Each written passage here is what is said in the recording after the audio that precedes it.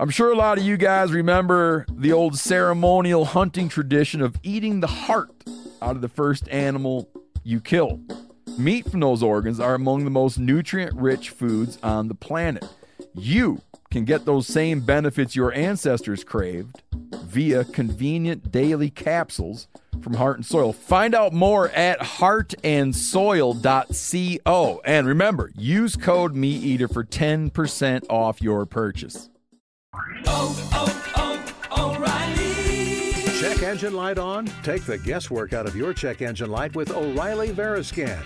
It's free and provides a report with solutions based on over 650 million vehicle scans verified by ASE certified master technicians. And if you need help, we can recommend a shop for you. Ask for O'Reilly Veriscan today. O'Reilly Auto Parts.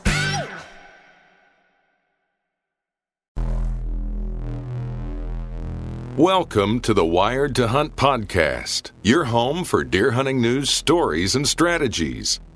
And now, your host, Mark Kenyon. Welcome to the Wired to Hunt podcast. I'm your host, Mark Kenyon, and this is episode number 231. And today in the show, myself, Spencer, and Furter are recapping our early September hunts, and I am excited to be able to share with you the story of the successful conclusion to my Montana public land hunt.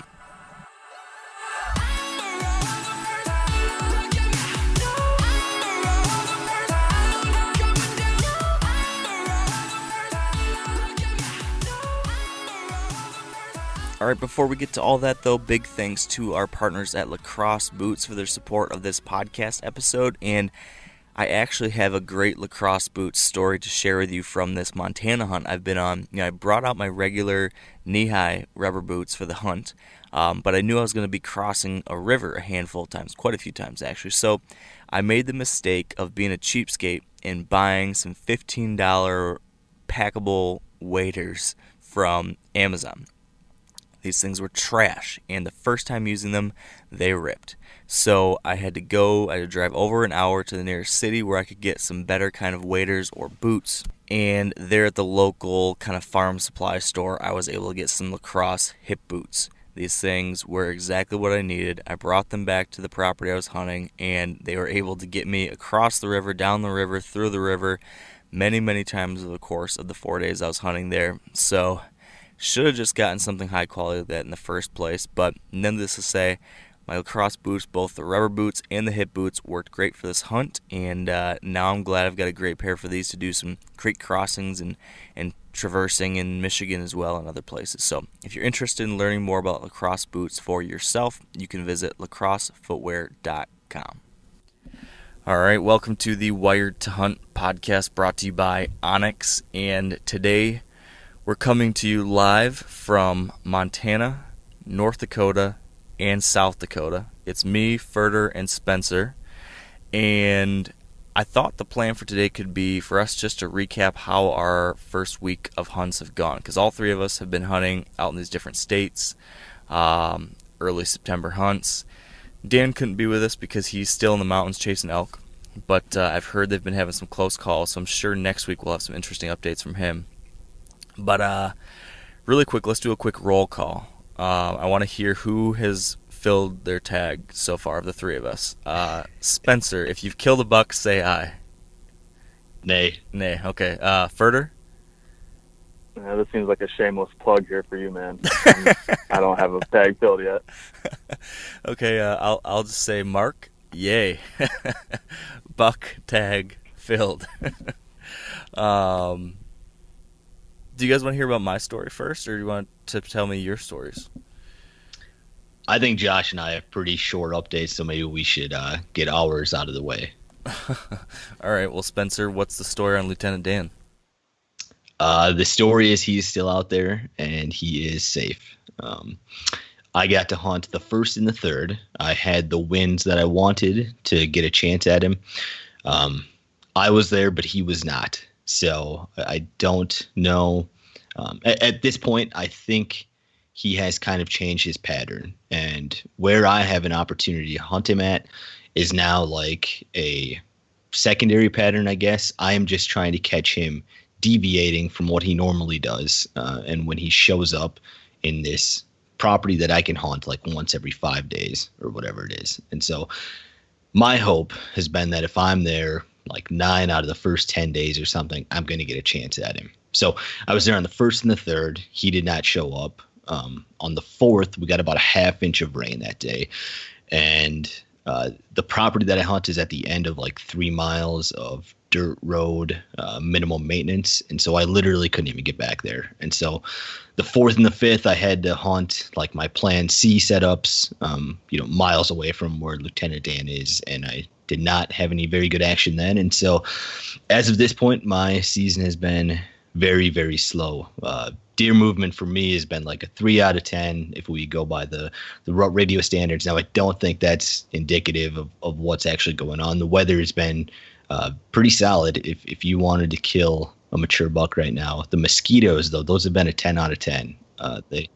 They have showed up to every hunt for me. So it has been slow so far. I don't think the velvet buck thing is going to happen, but this has all been gravy for me, getting to hunt in early September. I didn't think that was going to get to happen this year. So even though it didn't work out, this is not like a finality ending for me. I'll get to keep hunting with this tag. It's for my home county, so I'll be out there a lot. And like if my season was a round of golf, I haven't even got to hole one yet. I'm just at the driving range, so there's a lot to go, and I'm still feeling pretty positive. Well, as Furter knows, I'm very good at golf, so I love these analogies. And that was a good one, Spencer. I did like that one. Yeah. Thank you. I like to imagine Steve Burnell is listening and make a bunch of sport ball references that he is not going to get. Sport ball, yeah. And you're right. They would all go right over his head. Spencer, what I was curious about was this setup where you were hoping to get a shot at your buck there. What was that like? Can you describe what that setup was and why you thought you would have a chance at him there? So it's a large property, like hundreds of acres, but about 90 or probably 95% of it is beans, and there's just a small amount of timber. So there's a very fine line between me being aggressive and me being passive when it comes to hunting this buck, because there's a lack of bedding that I have access to, and that bedding isn't too far off of this field edge. So I have just been playing it safe for now, and I have been hunting the edge of a bean field, hoping to catch him coming out feeding at night. And so you haven't seen him, obviously, like you said. Now, you did tell me off the air a couple days ago that you were trying to figure him out a little more and you had something happen. Is that something you can explain what happened and how you thought maybe that has or hasn't impacted things? Yeah, so that was back on August 23rd, I believe it was.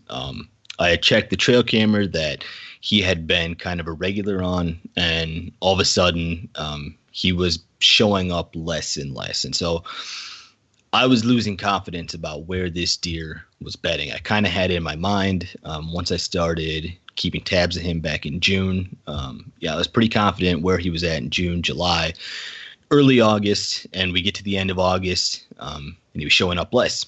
So I thought maybe I wasn't accurate with where he was bedding at. So I tried to get in a little bit deeper into the property. And like I said, this was August 23rd, to get a camera up there with hopes of me maybe catching him earlier. Well, me catching him between the bean field and where I thought he was bedding. Problem was, I got the camera up, turned around to leave, and I busted him out of some plum thickets. And he was bedded in the general area that I thought, but closer to the field edge than I was expecting. When he busted, though, he ran out of the plum thickets and got into a thick part of the creek bottom and never turned around the whole time. He was in a thick area where he would not have been able to see me. He just heard me up there. The wind was also in my face, strong wind, like 20 mile per hour. So he was just busting based off of my sound. And so it was a bad deal. You never want to bust a deer especially that close to the season, one that I was hoping to get a chance in. But everything was positive about it, I guess as positive as it could be. He didn't smell me. He didn't see me. And so I felt okay about it. That area has a lot of coyotes. He could have thought I was a coyote or anything else. So when I got back up to the field edge, hoping that I could maybe confuse him, I lit the area up with mock scrapes and put fresh urine in all of them, thinking that maybe if he were to come back to that field edge and he would find it a coincidence that, wow, there's all these mock scrapes here, and I just got busted by something that was hanging out near the plum thicket where I bed. Maybe there's another mature buck around here. Just hoping to confuse him, maybe pique his interest to show up there a little bit more often. And it was only like 3 days later, August 26th, I believe, and he was on camera again right around shooting light. So although I busted him, I don't think it was the end of the world, and I don't think that's affected any of my hunts quite yet. It's an interesting idea you had there about your little mock scrape surprise for him. I kind of like it. Just how I busted him. He didn't lay eyes on me, and I'm 100% sure he didn't smell me. I never got downwind of him, and the wind was so strong, it never swirled and gave him an advantage. So I just thought it wasn't going to hurt anything, certainly, and I just hoped that maybe that would pique his interest and get him showing up to that bean field again. Okay, so that didn't work out, though, at least as far as getting you out there, getting you a shot out there. Now you're out of it because of the muddy road. What's your game plan for the next couple weeks now? Next couple weeks, I'll be hunting like my C property and my D property, which don't set up well for early season. Now, if this were November, like my C property is actually my A property, and it's kind of confusing. But I'll give it a few more days here, hoping that I can catch a random velvet buck that I didn't know existed on one of these other pieces of ground that I can hunt, and I'll do some public land setups as well, just to keep me out there with hopes that I can find a summer pattern buck. But I don't think it's going to happen at this point. Bummer. Well, like you said, though, there's still lots of golf to be played. And that's right. If there's a Tiger Woods in the hunting world, I gotta believe it's you, Spencer. We won't tell your wife about the infidelity part, but otherwise, see, I got sport ball jokes too. You like that? That's right. That one wasn't as good though. Nah, probably not. But what can you do? Furter, are you curious about anything with Spencer, or do you just want to dive right into your story? Yeah, Spencer. What like time of movement? Like, when have you kind of started seeing some deer moving? Like, I know you said that movement was like on a 3 out of 10, but has it been late, like real late, or what have you been seeing there? So my hunts have been so poor, I have not even spotted a buck to this point. Everything I've seen have been does. I think on each hunt I've seen 3 to 4 does with their fawns, and much of that movement has been early, like I would say 1 hour to 90 minutes prior to the sun going down. What kind of time frame have you seen, Furter? Mine's all been like real late, like half hour before dark. I did see a few does kind of filtering through like 5 o'clock-ish, but then it just kind of shuts down until that last little bit of light. But yeah, everything's been pretty late. So let's back up though. I guess you're out in North Dakota. You're at this spot that we did some scouting this spring at. How did you? I know like last time you were on the podcast, you talked a little bit about how you've been looking at some maps to figure out kind of what your game plan was going to be. But how did you actually execute on that? Because you're in day 3 now. So what have you done so far? Yeah, so I'll give a sport ball analogy here real quick. So I'm maybe like a beer or two into my like golf round, and that's really when I get going, like get the little bit of swing loop going, figuring out my swing. Nice. And hopefully I'm making the turn here after 9 holes, and I'm coming in the home stretch strong. Let's be honest though, you're way past 2 beers after 9 holes, Josh. I don't know. because I get to that point where it's just feeling good enough where I just walk up to the ball and hit it. I don't think about it too much. Yeah. So I kind of had picked out a couple of spots that I wanted to try to sit the first couple of nights, and more or less just observation stands, but also putting myself in a situation where it could be a good spot, if something did come through. And the first night was better than the second night, and basically I picked some spots in this river bottom where there's some heavy trail crossings across the river, and was able to access them via the river pretty easily, other than the fact that they've been really long hikes to get in there. But I stayed away from the cover where I think they're all bedded up, and then I was trying to get in between where I think they're going to be heading out at night to feed. I think what I figured out is I need to get in closer to them. I think I'm just too far away from them. I think that's part of the reason I'm seeing the late movement, is I just need to bust in on them a little bit more. What then is going to be the plan tonight? What's the setup going to look like?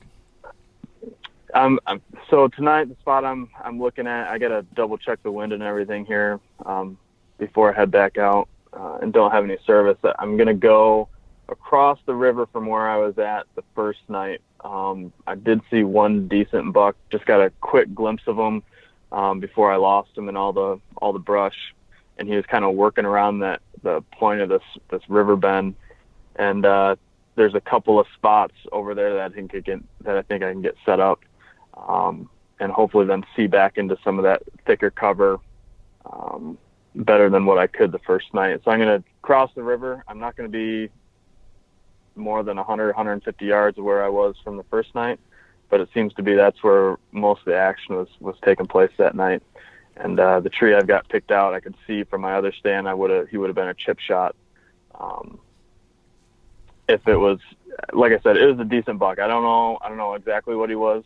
He was hard horned already, but it looked like he did have some potential. So that's kind of the plan for tonight. Going to make a move across the river, kind of where all the action was happening the first night.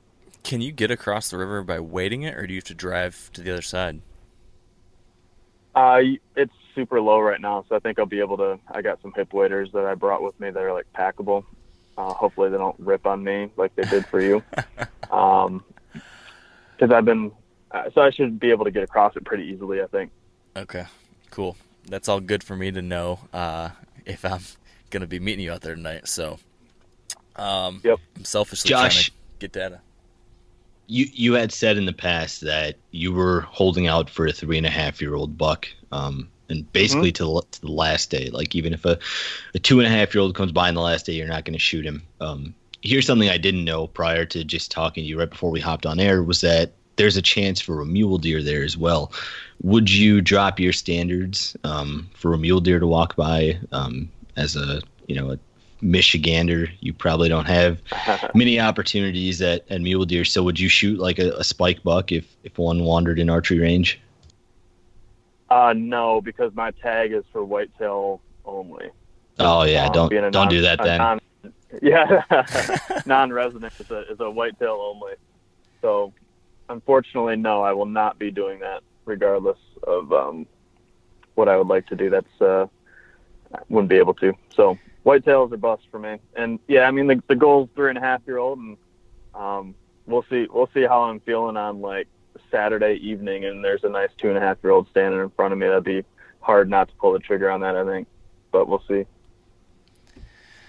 Well, it's tough, man. It's hard work getting around down there. There's a lot of ground to cover on foot and with the tree stand on your back. And geez, last night I went like 1.5 miles, and it was like straight down a cliff. I had to like switch back down a cliff down into this river bottom, and it was a brutal hike in and out. Yeah, imagine having to take a deer out of there. Yeah, I know. That's what I'm starting to think about more and more. I've got my little buck burrito too, Mark, but I might end up quartering one out. I don't know. I'll tell you what, after my adventures yesterday, I'm done with the buck burrito. I'm going to start quartering these suckers out. Josh, I'm all for you shooting a 2.5-year-old like on that last day. I hate when somebody says like don't shoot something on the last day you wouldn't shoot on the first. Yeah. But like those people have not been in real world hunting situations. Like they can go pound rocks if they think that you're not allowed to like change your standards or change your goals when you're on like a public land hunt 20 hours from home or whatever it is. I know. The more I've been thinking about it, like if there's anything that would make me happy, I'm just gonna do it. And like you said, I'm like 20 hours from home, busting my tail out here, basically, on my own. And man, it'd be awesome to fill that tag. You do whatever makes you happy, Josh. Yep, and that's what I'm planning on. Well, I hope it happens tonight. I'll be there. Yeah, man. I'll be ready to help you. And I guess the reason why I'm going to be there and ready to help you is because, like I said, I finally filled my tag. So, do you guys want to hear the story of my hunt? It's been quite the 4 or 5 days out there. Yeah, walk us through all 5 days, like from day one up until when you took the shot. Before we get to my story, though, let's take a quick break to thank our partners at onX. And onX are the makers of the onX Hunt app, which is a mobile mapping application, which has just been a tremendous tool for me over the past week here in Montana. This mapping app allows me to see aerial views and topographic views, shows me all the public land parcels and borders, shows me who the private property landowners are next door. I have used it every day, actually, mapping out how I'm going to get to my stand locations, thinking through where deer might be bedded, etc., mapping out how long of a walk I had.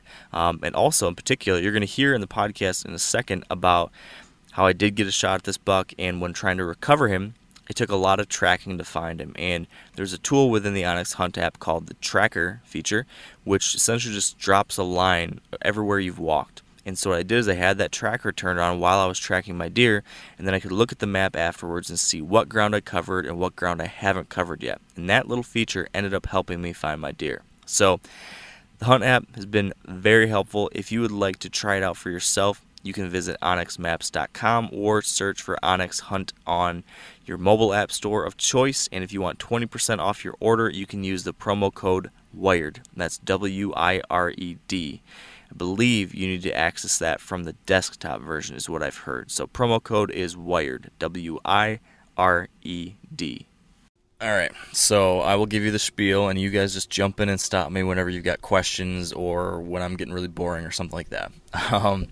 So basically got out there on Saturday afternoon, early afternoon. This is the same spot where me and Josh had scouted and shed hunted earlier this year.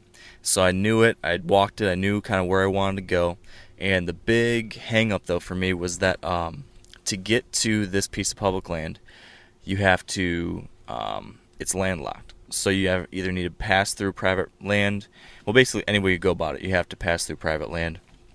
I have been hearing, basically there's a river you can take to get in there. The right way to do it technically is to get permission by the private landowner who owns the land around that river. So I'd gotten that permission earlier this year, and I just kind of assumed that I still had that permission coming into hunting season. But I decided to give that guy a call the week before my hunt just to double check.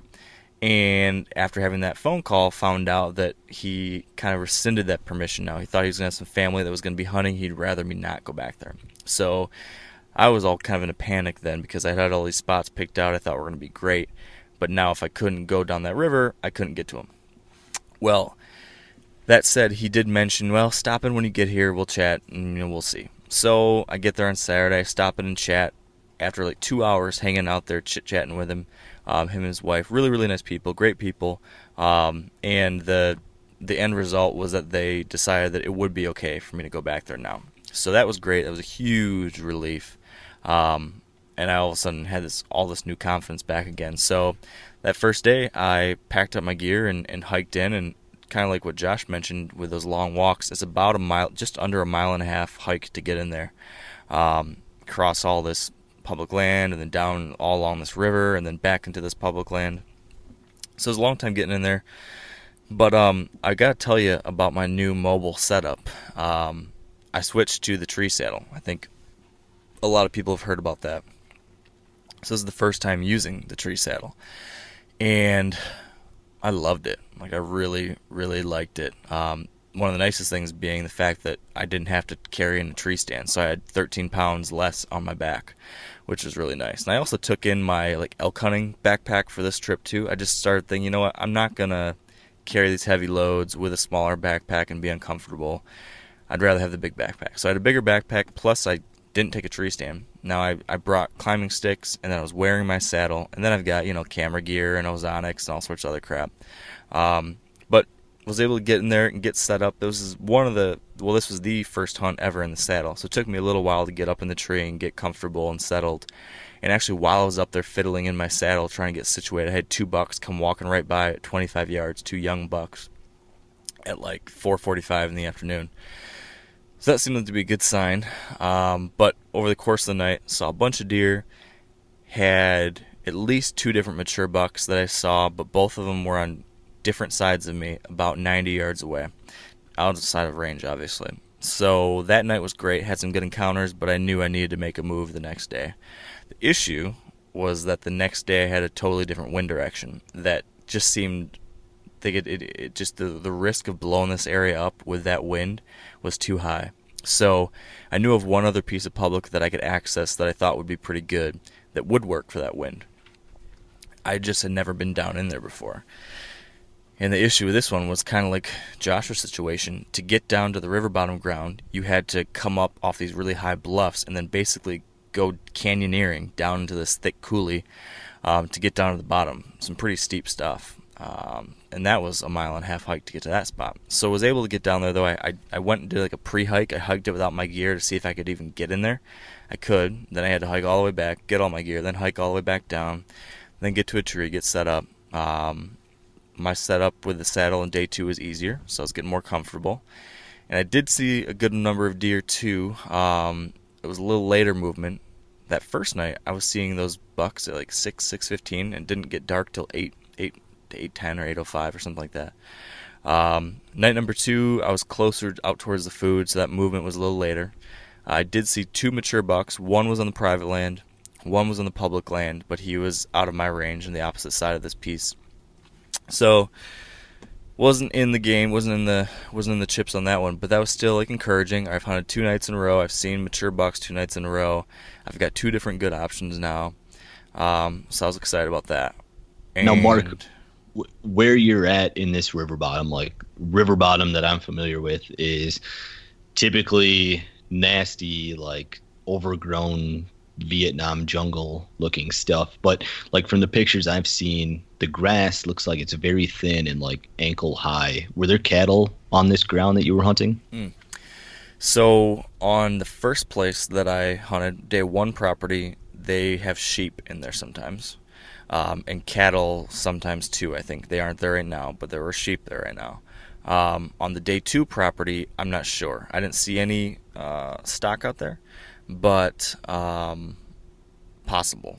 But the terrain itself, it's there's 3 different habitat types, or 3 different types of stuff that I'm seeing on this property. There's the really thick Russian olives, so just really thick bushy stuff that's great bedding cover, and then it usually transitions into a grassy / cottonwood savanna type terrain, and then eventually hits to crop fields on the private land. So both of these public places, it was that kind of deal. There was the Russian olive bedding, there was the kind of transition cottonwood groves, and then there's the crop fields in the private. So I was positioning myself kind of in between that bedding and the food. On night number 1, I was, I guess both nights, I was kind of in that cottonwoody transition area, but on night number 1, it was much tighter to the bedding. There was the Russian olive bedding within 50 yards of me, 30 yards on one side. On night number 2, I was farther away from it, but because of the wind direction I had to move far in one direction so that my wind would skirt the edge of that bedding and not cut right into it. So that's kind of the situation, and I think why both of these spots was so great as far as deer sightings and seeing mature bucks is that both of them required, like I said, about a 1.5 mile hike. One of them you had to take a river in, which a lot of people won't do. So I had to, first I had these disposable, these $15 packable waders that are trash. And I ripped them within the first wade. The first time across the river, I got them caught on a piece of wood and ripped them. So that was junk. And so I tried to use them the rest of the night, kept filling up. I got muddled. I mean, it was just a nightmare that first day. So the next day I went and drove to a city where I could buy real hip boots, hip waders. And those worked much better. But I digress. The first thing that property had going for it was the river and the distance made it hard to get into it. And the second day property, I had the distance and then this cliff and this canyon. So you had to really work to get down in there. So I just don't think many people are willing to do that. And especially out where I'm at, there's not a whole ton of whitetail hunters. Most guys right now are focused on mule deer and elk. So the few guys maybe that are chasing whitetails are looking for the low-hanging fruit. These were definitely not low-hanging fruit spots. And how long did it take you to get from, like, when you got out of your pickup to when you got to the tree when you were going to set up? Yeah, I think it was about an hour, give or take. I think it was, if I'm remembering right, give or take that hour mark. Then the other thing that both of these things had going for them was that the public land was this cover, bedding and transition, but both of them were next to private land that had crop fields on it. So I specifically picked these places because it looked like there was neighboring fields that would hopefully have food in them, and I confirmed they both had alfalfa growing on the private property. So that really holds a deer in this area. So if there's good green alfalfa, and if there's cover nearby, you're almost guaranteed there's going to be deer.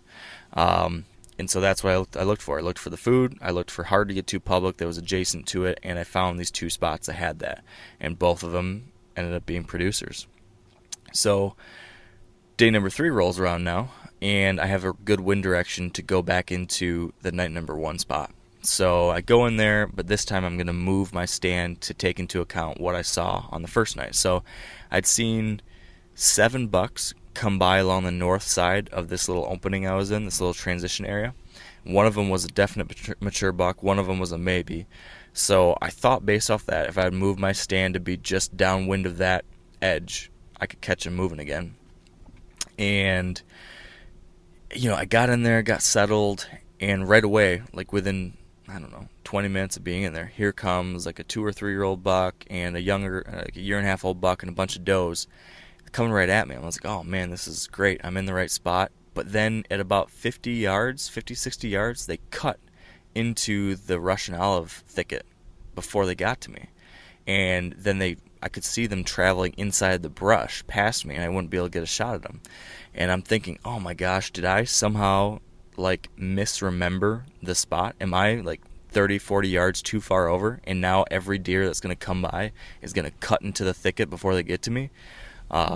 So I was sitting there for 5 minutes, kicking myself, you are an idiot, you screwed up, you're going to have to move your stand again tomorrow. And I couldn't get down and move because there was more deer coming through, the deer parade had begun. Fortunately, a couple does did come by within range, and that gave me a little bit of hope, and I was thinking, okay, maybe some of these deer cut in, some of these deer don't. And I still was holding true to my memory that told me these bucks came by there. So I'm sitting there watching lots of different does coming through, and now there's deer behind me too. So every once in a while I'm looking behind me, and this situation, I'm looking to the left behind me, and then I turn to my right to look back in front, right on that edge, and there's a great big buck at 15 yards right in front of me, right in my shooting lane, walking right at me. So I'm like, holy crap. Instantly knew that's a big mature buck. And what time was this? Oh man, I think this was 6:30 or 6:45 or something like that. So at least an hour and 15 minutes before dark. He's right there. And what I did is I thought I would have time to grab my camera, spin the camera around, spin me around, because again I'm in the saddle, and the way I was set up in this tree is it had a bunch of branches on the back side of it. And I set up my saddle kind of right next to these branches so that when I leaned straight back, I was essentially tucked into the branches, and you couldn't see me at all. Nothing saw me. Not a single deer looked up there and saw me in the tree. But what I could do, because I'm in the saddle, you can maneuver very easily, so I could be tucked into the branches when there were deer coming by that didn't want to see me. But if I needed to get into shot position, I could just slowly kind of swing to my left and be able to get a great shot. And so that's what I did here. I was swinging into position while moving my camera.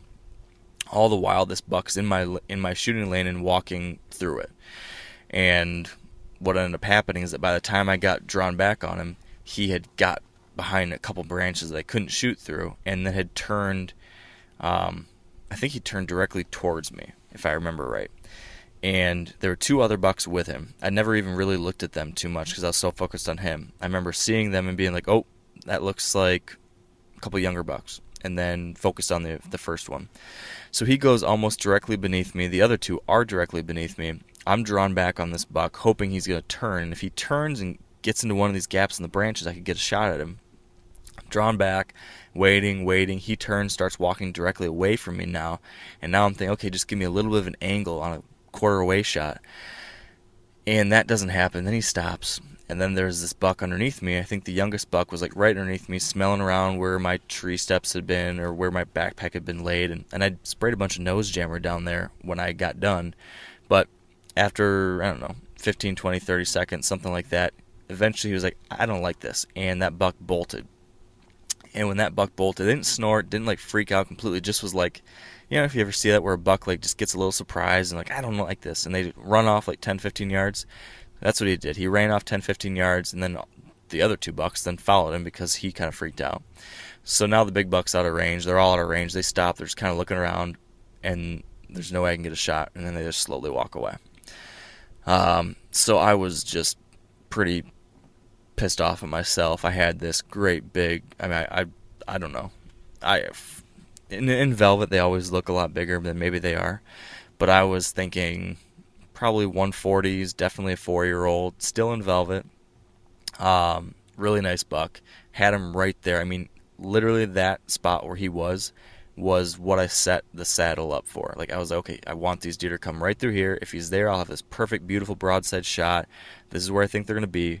And he did it exactly. I just wasn't ready in time. He surprised me. He was right in it before I noticed him.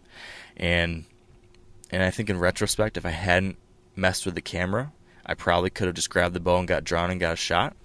But that's what I did. I tried to get him on camera. So has that cost you before, trying to get the camera set up while self-filming and miss an opportunity? Man, the only other time that this happened, and it was a situation where I told myself I wouldn't do it again, and now I just did it again. But it was back in 2014. I was hunting this buck I called Jawbreaker in Ohio, and it was very, very similar situation. It was almost the exact same scenario where I was looking one direction, I turn around, all of a sudden the buck I'm after is right in my shooting lane at like 20 yards. And same deal. I rushed to try to get the camera turned on him and grab the bow and get drawn all at the same time. And because of that, he was just about outside my shooting lane by the time I stopped him and got a shot. And I think because of that, it just forced me to rush. And I got a bad shot on him and hit back and didn't end up recovering him until the next spring. So ever after that, you know, that really frazzled me. And at least for the next few years after that, I've been telling myself I'm not going to let the camera interfere with a shot like that. But apparently I did again, because I still tried to get it on camera this time, and it cost me. At least this time I didn't rush the shot. I just didn't take the shot. So I'm glad about that. And there was a time, there was a second there I was like, I could force it, and I stopped myself. So I guess I did. There was some personal growth there. I didn't force the shot. So I'm glad I didn't do that.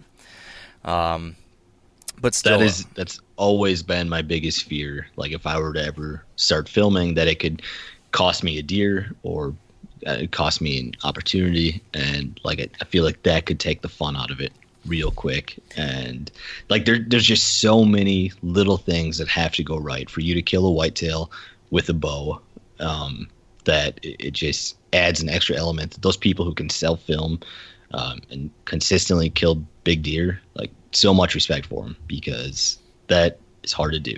Yeah, no, it definitely is. It definitely is a whole another layer of challenge. And after that Jawbreaker incident, I did consider, like, do I want to stop filming? But what it came back down to me is, as long as you're not going to force a shot, as long as you don't make the mistake I made that first time, which is force a rush shot because of it, it adds so much fun to the hunt because you can go back and look at that video. Like, I just love getting video of deer I see. I love being able to look back at them. I love being able to share the pictures or videos with other people. Like, that's become almost just as much of the hunt with me now as, like, I'm hunting with a camera in a lot of cases. So just seeing a good buck way out in the distance is still awesome because I can capture video of him and I can relive that. So even if I wasn't going to be like posting my videos on YouTube or sharing them with, for Wired to Hunt, I think I would still video just because I love that aspect. But it does make things tougher. So I was pretty Mark, frustrated. Before we move on from this, how has it been filming from the saddle as opposed to a tree stand? Any differences or anything like that you've noticed? Yeah, good question. Because that was really one of the biggest things that kept me from trying the saddle in past years. Is because I was worried about that. So I was worried still now that I had a saddle, but it ended up being fine. It ended up not being an issue at all. I think I just, positioning it is a little bit different, but it's not bad. Just because with the saddle you can move around in the tree so much. You can maneuver and position yourself for different shots, so you can maneuver around the camera almost easier than you can with a tree stand. Because, in the tree stand, you're standing straight up, tight to the tree. In this, you can be leaning out, you can be sitting down, there's a lot of flexibility with it. So filming was fine. It was really easy. I think the biggest difference was that, at least for me, when I get into a tree stand, first thing I do is I get in the tree stand, I clip in, off a lifeline or whatever onto your safety harness, tree strap, and then I get my backpack, set my backpack on the seat, and I start unpacking, and I start setting up my camera gear and all that kind of stuff. You don't have a seat now when you're in a saddle. So what I just ended up doing was the first thing I would do when I got into the tree is that I would, figure out where I'm going to hang my stuff. And like on my camera arm, there's a little hanger on my strap-on camera arm, so you can use that to like hang a backpack on. So I just essentially had a place to hang my backpack in easy reachable distance, so that while I'm in the saddle, I can still reach my backpack with all my camera gear and everything in it, kind of like it's sitting on a seat, but still accessible, so I can take care of things one at a time, in that kind of fashion. So that worked out really well. Yeah.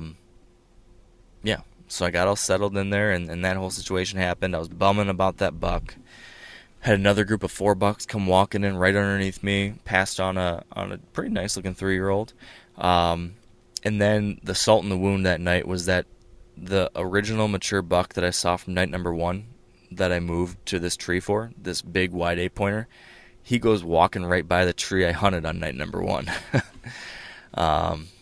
So, that's like the age-old question I always have is when do you move? Do you move after seeing one sighting, or do you stick it out in case they change what they do? And in this case, he went by where I was the day before, and it is what it is. But now you hunted 4 evenings, correct?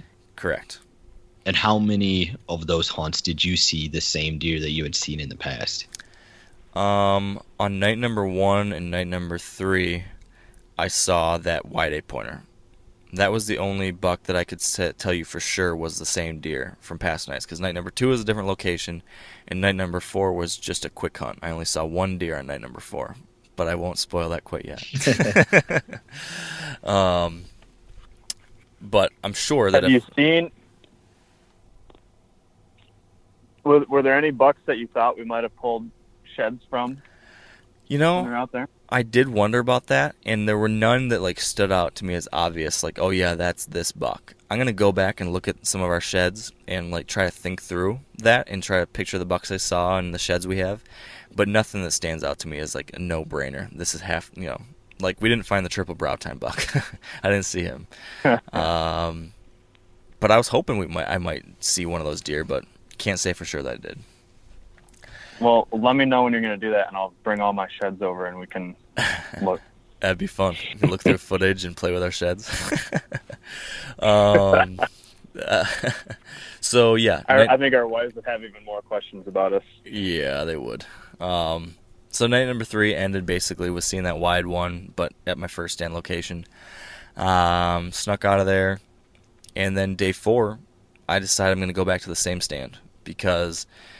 the wide 8 could just as likely come back past me, now like he did on night number 1. And I also had that group of 3 bachelor bucks come through, including the one I tried to get a shot at and couldn't. And I didn't think they spooked so bad that they wouldn't come by again, possibly. If that had happened in Michigan, I don't think I would have hunted the same stand, because these Michigan deer are just, they don't give you second chances. But I have noticed in spots like this where there's just not as much pressure, these deer, they just behave differently. You can get away with a lot more. Like I said, not a single deer, not one, the entire time I've been out here, has looked up into the tree. I can't tell you how many times in Michigan, even hunting trees for the first time, deer are just looking up. Lots of times they'll see something and they're like, and they keep going. But, nothing looked up at all. It's amazing. And so I'm sitting there, I'm so used to being frozen, assuming that deer are going to look up at me and look at me for a second and then keep going and look at me and then keep going. Never had to deal with that. So it is, I'm not ever going to try to equate public land hunting in a western state to public land hunting back in Michigan, or even private land back in Michigan. It's just a different animal. So that said, I thought, I could probably get away with another hunt there. But we had this cold front hit, that you talked a little bit, well, I guess we talked about that on Rut Radio, Spencer, how this cold front came through the country, and it was 90-something degrees on Monday, and on Tuesday, it was 20 to 30 degrees cooler. So now the highs are going to be in the 60s. I'd already been seeing early deer movement, so I'm thinking to myself, all right, I've been seeing mature bucks moving at 6. I've been seeing deer moving by 5:30. I'm going to have to get in there really early just in case these deer start doing something crazy. So I got all settled and snuck in there to be in the tree stand. I was shooting to be in the tree stand by about 3:30. And I got there at about 3:30. I was up in the tree and settled by about 3:35. And I'm in that same stand. I was happy with how I got in there, nice and quiet. It's nice and cool and comfortable. 3:35, I'm all set. I'd gotten my camera gear set up. Everything was settled at 3:35. I grabbed a bottle of water out of my backpack, and I'd lost my plastic water bottle somewhere, so I had one of those great big huge Yeti tumblers, the big heavy silver ones, but it was the only bottle I had. So I've got this huge silver thing in the tree with me. I'm taking a swig of that. As I'm taking a swig of this water, I see movement out of the left corner of my eye. I turn my head, and I just see this big framed buck, and the first thing in my head is, it's that buck from last night. But he's shed velvet. But the frame looked just like this deer from the night before, kind of curling in, big brow tines. So I'm like, holy crap, this deer's right here. He's coming in. He's at 60 yards. And the first thing I thought in my head is, do not miss this opportunity now because you're drinking out of a water bottle. So I quickly try to tighten the top on my water bottle, get that in my backpack, grab my bow, start to spin, and I grab the camera again. I guess I figured in my mind, subconsciously, I thought I had time, and I did have time this time. Got the camera turned, just kind of spun it in the general direction, hit play or hit record. Got the bow ready. He went behind some branches, and now I'm saying, okay, it's not even like he's going to angle out of range. So many times, something like this happens. A good deer comes in, but he just angles just out of range or something. He followed the script perfect. He walks right into 15 yards, and he's walking through a wide open spot. I give him a little meh. He stopped, pulled through, released. Good shot. Double lung, looked like a double lung, maybe a little bit back. In my mind's eye, I saw it, perfect up and down, and maybe just a few inches farther back from where I wanted to be, but what I assumed back of lungs. He mule kicks and just takes off like crazy, just runs like a madman. And I see him kind of do a wide arching loop out through the cottonwoods and through a little opening and then into those Russian olive thicket stuff. And that was at 3:37, so I'd been in the tree settled for 2 minutes, and I had already shot a deer. And what was the temperature that day, when you were hunting? Yeah, it was high 60s probably, I think. And so had it been low 80s, would have you been there 4.5 hours before dark? I would not have been there so early, no. The nights before, I'd been getting to the tree at I'd been wishing I was there even earlier, but the first 2 or 3 nights, I remember getting there around 4:30 or 5. I remember looking at my watch when I had those 2 bucks walk by me on the first night, and it was 5:03 or something. So I was in there much earlier than I had been the previous nights, specifically because of that cold front. So the cold front, like, got you to kill the deer, whether or not it actually changed that deer's pattern or that deer's movement. Like, it got you there earlier and gave you the chance to kill that buck. Yeah, for sure. Because if I hadn't seen that temperature drop coming in, I would have not been there at 3:35. And do you remember what I had brought up on an episode of Route Radio last year? How, like, I'm not convinced that cold fronts actually increase deer movement, but it helps with hunters' confidence. Like, it gets you there. You're more focused. You're probably not messing around with your phone. You're hunting a better stand than you normally would, and you're like in the zone, and you are more confident or more ready that a deer is going to come by. And this is like another good indication. Now, you could also point at, like, yeah, the cold front got that deer moving 4 hours sooner, but you know, regardless, that cold front got you there sooner and got you to kill that buck. Yeah, I think your theory holds water. I think that's true. I think it definitely does get you out there in your better spots, more confident, more ready. I'll argue, though, that the cold fronts do actually impact deer movement still too. But either way, yeah, it worked. I got that buck, got him shot, and I was really excited. I assumed that he would be toppled over right inside that thicket. As he was running away, I was just waiting for him to go toppling over, but he didn't. So I waited, I don't know, I think 45 minutes. I was thinking I'll wait like 45 minutes to an hour because I thought it was a double lung shot, and then I'll go get him. But by the time 45 minutes or so passed, then I started thinking, this is going to be a nightmare getting out of here with him. Plus, I want to get my other camera. Plus, I want to drop off all this other gear. Plus, it wouldn't be bad to give more time. So I decided to pack up everything, take down my saddle and my steps and everything, and go back to camp, drop everything off, get some food and some water, and then come back. So I ended up doing that. So that didn't lead me to, I didn't get back to start tracking until 6 o'clock then. So he'd had about 2.5 hours now. And so I went to the site where the arrow was, found the arrow. Arrow had great red blood all over it, looked good. But just a little splash of blood right by where the arrow was, and then nothing. So I walked around, couldn't find any blood. Now, I have to preface this, and I think I've mentioned this on the podcast before, so people probably know this. But I've got some red-green color blindness, so I see red and green just fine. But in a situation like that, where you've got little flecks of blood against like a brown dirt and dust and all that kind of stuff, it doesn't pop out to me as well. So when I'm standing up, like, I'll be walking with Josh, and he'll be like, blood, blood, blood, blood, and I have to like get down, hunched over, and focus in. I'm like, oh yeah, there it is. So this kind of situation, it's harder for me.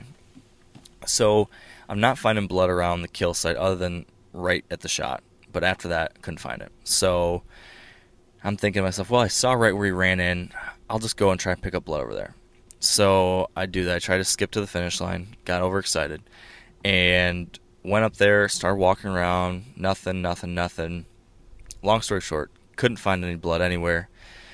Now it's, half hour before dark, and I'm thinking, okay, I'm not going to be able to see any blood. It's already starting to get darker.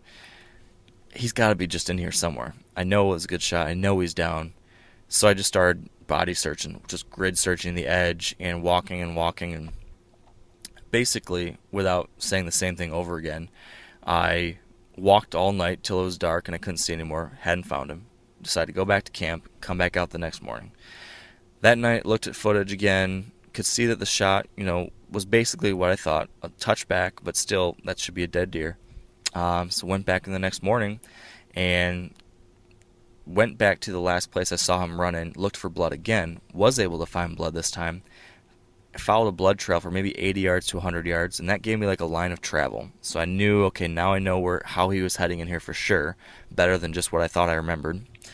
But then again, lost it. So then I just started gridding again. And I gotta give a big plug to a tool. I was using the Onyx Hunt app, and I was using the track feature, so it tracks everywhere you walked. And so I used that to identify, to keep track of everything I had grid searched already. So I was basically just walking back and forth, and looking at the map to see what I hadn't covered yet. And so I started walking at, 6:30 or 7 or something like that in the morning. I guess this was Wednesday morning. And by 11 o'clock, I still hadn't found him. Maybe it was like 10:30, 10:45, something like that. I remember texting you, Josh, telling you that I lost blood, was grid searching again, and I was pretty down by then because I'd walked this whole area that I thought he should have been in, couldn't find him, and it's just these Russian owl thickets is just so thick. I was most of the time on my hands and knees, crawling around on all fours, and I just thought to myself, it's like a needle in a haystack. Like if you find him, you're gonna have to like trip over him because it's so thick in a lot of this stuff. But figured, well, I've got 4 days out here till I have to fly home, so I might as well just keep on walking till I find him because I really did believe he was somewhere.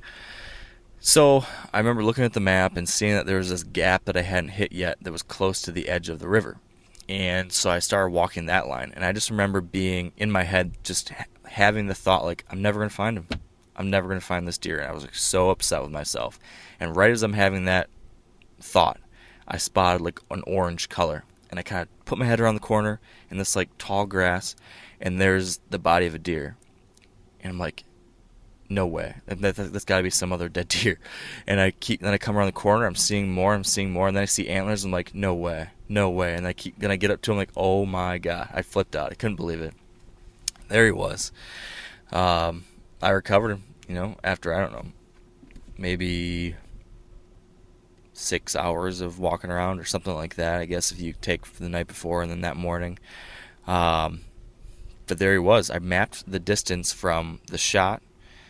I mapped kind of the whole arc of where he ran to where I saw blood, and then from the last blood to where I found him, and it was about 390 yards that he covered.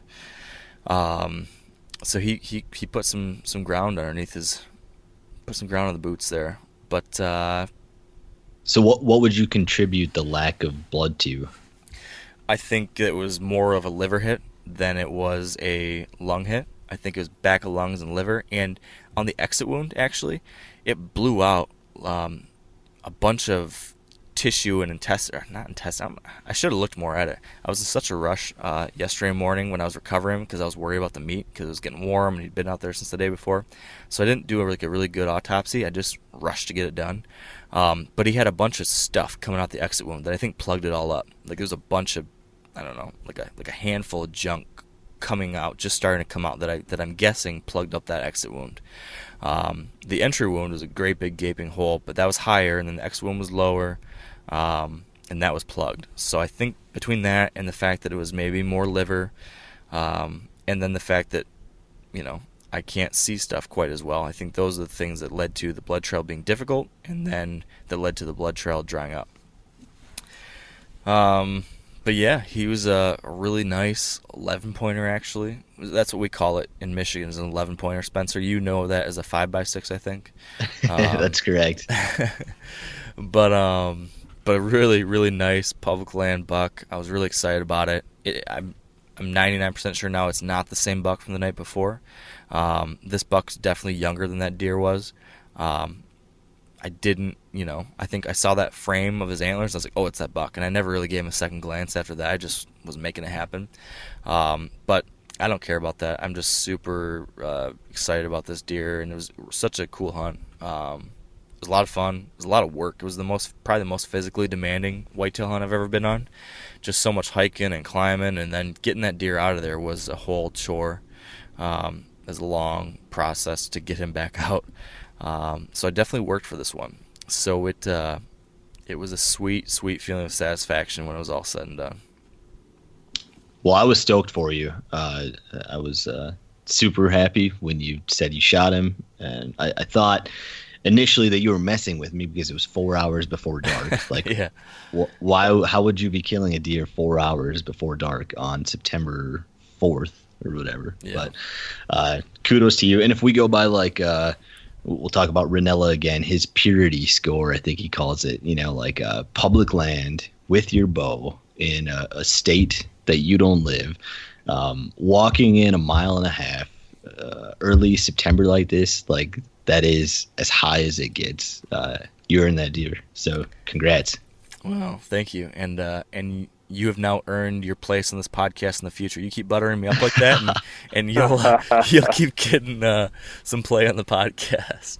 So right. thanks, though, man. I appreciate it. It was cool. I'm a happy hunter and thankful that I was able to find him. It's so funny though, everything went the same, but if I hadn't stumbled on him and found him, I would be feeling the lowest of lows right now.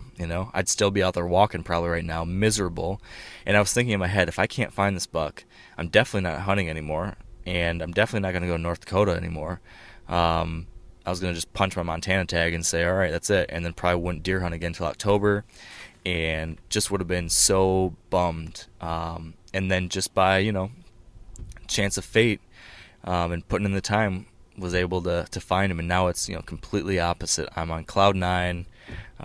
So it's funny how that all kind of works out, and I guess you just got to keep hope, right? I mean, I was in the dumps right then, but I just was going to keep on going, and good thing I didn't give up. I think there's some people that probably would have pulled the plug after a few hours of not being able to find blood and be able to find him and just say, he's probably fine. But I'm glad I didn't do that because he was there, and was able to wrap my tag around a great public land buck. So is that meat still good, you think, or is that something that you'll donate to Josh?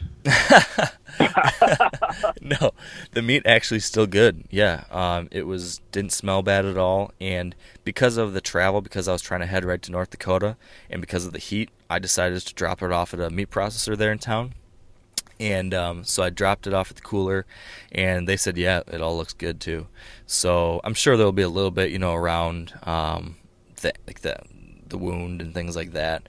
But yeah, I feel really good about recovering the meat and the animal. And I will say this is just another great reminder. We talk about it all the time, but this was on public land. This was available to anyone. Like, anyone could go out and have this hunting trip that I just did that was just as much fun, and if you quantitatively successful, I got a great buck, just as much as you see someone having an outfitted hunt in Iowa or something, and I was able to do it essentially for free, nothing but my taxpayer dollars that I've been paying over the course of my lifetime, because this is open to us. So just another little reminder for me to be so appreciative about public land, and it just more motivation for why I want to keep on making sure we have these places and keep on standing up for them. So it was good stuff.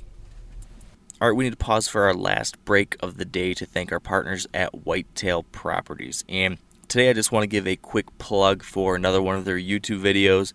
This one's a little bit different. We've been talking in the past about their Land Beat series, which is talking through a lot of different habitat advice and tips and suggestions. They've actually also just started posting some of their hunts on their YouTube channel too. One of those is with a guy who's been on the podcast before, Gabe Adair. And last year, if you listen to our podcast episode we did with him, we talked about this buck he was hunting called the Hammer. And that buck is now up on YouTube. It's a 226-inch deer that he was able to harvest. Amazing buck, just a really unique, cool deer to take a look at, and an awesome hunt too. So you can check that out on YouTube. You can just go to their YouTube channel. You'll see it there very quickly. It's the 226-inch giant bow kill, I think is what they call it.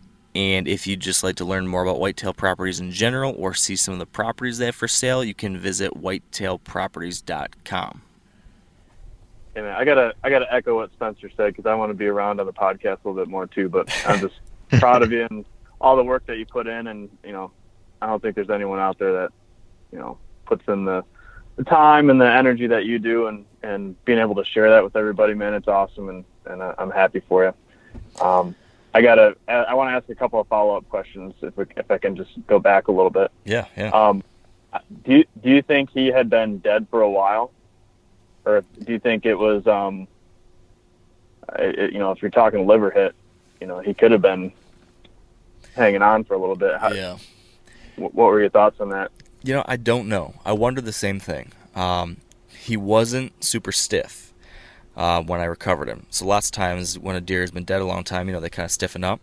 But I wondered if maybe that wouldn't be the case, though, in a situation like this where it's so warm. I don't know. I'm not sure. But Did it look like an area where he would bed down, say he was, really hurting, or did it look like he died like while running? It could have been a bedding location. It was way out at the end of this point. It wasn't in the main bedding. It was like the outside of the bedding. I just don't know. I couldn't tell. If I had to guess, though, if you were going to force me to say what I guessed, I bet you that deer ran out there and did bed down, and maybe it was a little bit of time. If I had to put money on it, but I walked by not too far from that the night before, and I didn't bump him unless he'd bedded down sooner, and then I bumped him, and then that was his like outside location. But if he was still alive when I was out there 2 hours later, he didn't move, if that's the case. So I'm not sure. But the shot, again, it was that deer definitely couldn't have lived too long, that's for sure. Yeah, it looked like a great shot. I mean, from the videos and stuff you sent, I can't believe that, these animals are just so tough, man. Oh, yeah. It's crazy. And I think the angle of the shot, it was a little more quartering to me, I guess, than I realized. Not hard at all. Like, I wasn't in danger of getting the shoulder, but the entry wound was, I think it took back of the front lung, liver, and then the exit hit the front tip of the stomach, is the angle that the arrow took, I believe, because it looked like there was a little bit of junk when I opened them up in there. So that, those one lung hit bucks plus liver, I mean, that's usually a dead deer, but people have always heard about the infamous one lung hit deer can just go way further than you'd ever imagine. So I'm guessing it was some combination of all that. When you were searching for like that 6 hours, were you kicking a bunch of deer up? Not really. I think, if I remember right, the night that night I shot him, I spooked a few deer when I walked in, but then once I got in there, I think I must have just boogered it up enough that they just had already bailed out of there, so I didn't spook up anything. And then yesterday morning when I went back in, when I walked by kind of where my tree stand was, I actually spooked a few does and another nice buck. I forgot all about that till just now. But yeah, another nice buck, hardhorn buck, went running off. And then when I got into that bedding, I did bump a few deer out of their beds. I couldn't really see what they were, but you could definitely see a few deer running. So I think I'd just been around there so much that night before and then that next day that pretty much everything scooted out. Further, do you have any other follow-ups? No, I don't think so, man. I think I'm good on my end. All right. Well, I appreciate the kind words, gentlemen. It was a fun hunt, and I got to give a plug here. If you are a podcast listener but you are not a YouTube video watcher yet, you got to check out the videos I've been putting out from this hunt. I put out a video from every day of the hunt. So if you go over to the Wired Hunt YouTube channel, you can see everything we just talked about. Day 1, Day 2, Day 3. I don't have the Day 4 and 5 video out yet, but I'm going to try to get that out ASAP. I thought those turned out pretty cool. So check that out. Subscribe to the YouTube channel. I'm going to try to be doing that all throughout the season as often as I can, as close to daily real time. I'll be trying to do that. So yeah, man, that's my story. I'm on my way to North Dakota now. As soon as I get done here, I'll finish the drive out, and I should be out there to meet up with you further, and hopefully one of us can fill another tag. Tell us what's next after that. Hey, you have an elk hunt, and then you'll be in Michigan. Are you hunting Ohio at all this year or not? Yeah, so I come home for a week and then back out for an elk hunt, and then home, and then just focus in Michigan. Yeah, I don't think I'm going to hunt in Ohio now. We lost our spot, so I don't have anything else planned for Ohio. So mostly just Michigan stuff until the Minnesota trip, and then maybe, I've been talking about doing this Nebraska hunt in the end of October. I think that's still on. But yeah, I'm kind of tired though. Between, I was gone for a big chunk of time in the summer, and then took another week-long trip out west, and then came home for 2 weeks, and now I've been out for this one. So I'm kind of just ready to be home for a little bit and hang out with my son. But yeah, I can't complain. The elk hunt, I'm sure, will be fun once I get out there and get going. But I am looking forward to just sitting on the couch for a day or two, too. That's the cool thing about hunting like early September like this. I can burn myself out like 2 or 3 times before November even gets here now, because I can go through these. Whereas before, like hunting beginning of October, there'd be problems where I would burn myself out like right when it was getting really good. So I'm excited for the early September stuff here. Yeah, you kind of go in waves, right? You hunt real hard, and then you're kind of whooped, and then you need a little break, and then you can get re-energized and go after it again. So yeah, I definitely have ebbs and flows like that as well. But I guess we are lucky that we get to hunt enough that we can get burnt out, you know. So I guess we should be thankful for that. All right. Well, Furter, any last words before we let you go? I know that you were already complaining before we started recording about how we're holding you up from hunting, so you're probably mad at us already. No, okay, I gotta get your guys' take on this. So where I'm hunting, where I'm camping, I don't have any service. So I'm looking. I've got the weather pulled up here as we're talking, and I've got an interesting scenario for tonight that has changed since the last time that I looked. And the plan that I talked about earlier, I think, is going to get messed up here. So I've got an interesting scenario. I've got all 4 wind directions between 3 p.m. and 7 p.m. tonight. Awesome. Starting out with a south-southwest to a southwest to a west to a north to a northeast. So I don't know what I'm going to do now. What would you guys do in that scenario? And it's changing on the hour. So like every hour is different. So I'm assuming it's like a very light and variable wind then, like 2 miles an hour or something? No, like 9 miles an hour, 8 miles an hour, and then 5, 4, and 6. So not super heavy, but like enough where it would impact what I'm trying to do. Wow. Yeah, that's a tough scenario. I mean, this is one of those scenarios where if I was at home, I wouldn't go out, but that's not an option. Yeah, I was just gonna say, I feel like this is one of the scenarios I wouldn't go diving into like a great spot or anything because of that. But you don't have much time. Right. So, do you think that? Have you noticed any kind of like thermal effect where you're at? So, like by the time when it starts cooling off, have you noticed that wind dropping down off the bluffs and sinking down into the river bottom? You know, I haven't, because where I've been at, I haven't been too close to the cliffs. It certainly could be happening closer in by the thicker cover that I've kind of stayed away from. But it has been super like gusty winds here the last couple of days, like up in the 20 mile an hour range. So maybe I'm just not noticing it because the winds have been so strong. But I'm almost wondering if I was listening to your podcast that you did with Mark Drury the other day, and he talked about when you don't have those ideal wind conditions is get on the ground. And I'm wondering if that's something where I maybe try that tonight and just kind of move around as the wind changes. It's an interesting idea. I mean, it can't hurt. I mean, you're running and gunning. I mean, it might actually be a cool way to be able to see a little bit more, maneuver a little more. Hit a couple of different spots. Yeah, and you're not worried about boogering stuff up because you're just there for a few days. Right. I don't know, Spencer, what do you think? Interesting scenario here. I would, if you think you've been seeing a lot of the movement that last half hour daylight, whatever it looks like the wind is going to be doing then, like if you said it's a northwest wind at that point, I would try to set up for a hunt like that. You know, you can be as aggressive as you want with only a few days left and an out-of-state hunt. So if you go on the ground, I think that's a good option too. Yeah, those last kind of 2-3 hours, I've got a west, a north, and a northeast.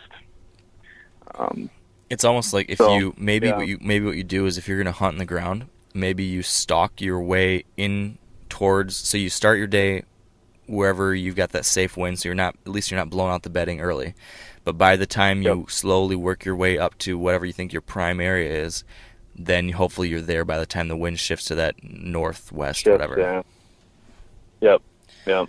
I'll do some thinking. I got to look at some stuff.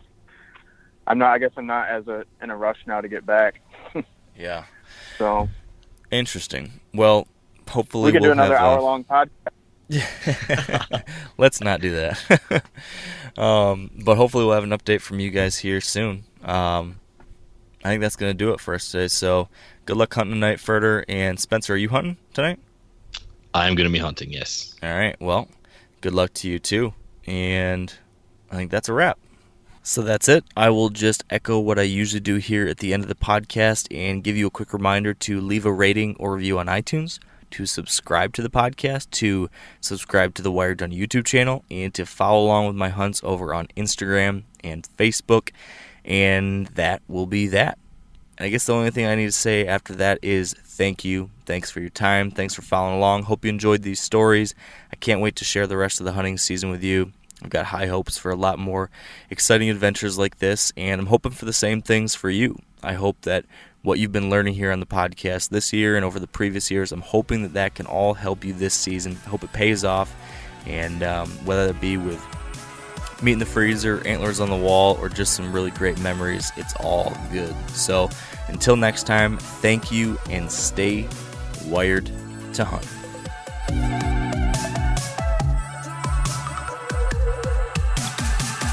I'm sure a lot of you guys remember the old ceremonial hunting tradition of eating the heart out of the first animal you kill. Meat from those organs are among the most nutrient-rich foods on the planet. You can get those same benefits your ancestors craved via convenient daily capsules from Heart and Soil. Find out more at heartandsoil.co. And remember, use code MeatEater for 10% off your purchase. Outdoor adventure won't wait for engine problems. Things like hard starts, rough performance, and lost fuel economy are often caused by fuel gum and varnish buildup. Seafoam can help your engine run better and last longer. You simply pour a can into your gas tank. Hunters and anglers rely on Seafoam to keep their engines running the way it should the entire season. So pick up a can of Seafoam today at your local auto parts store or visit seafoamworks.com to learn more.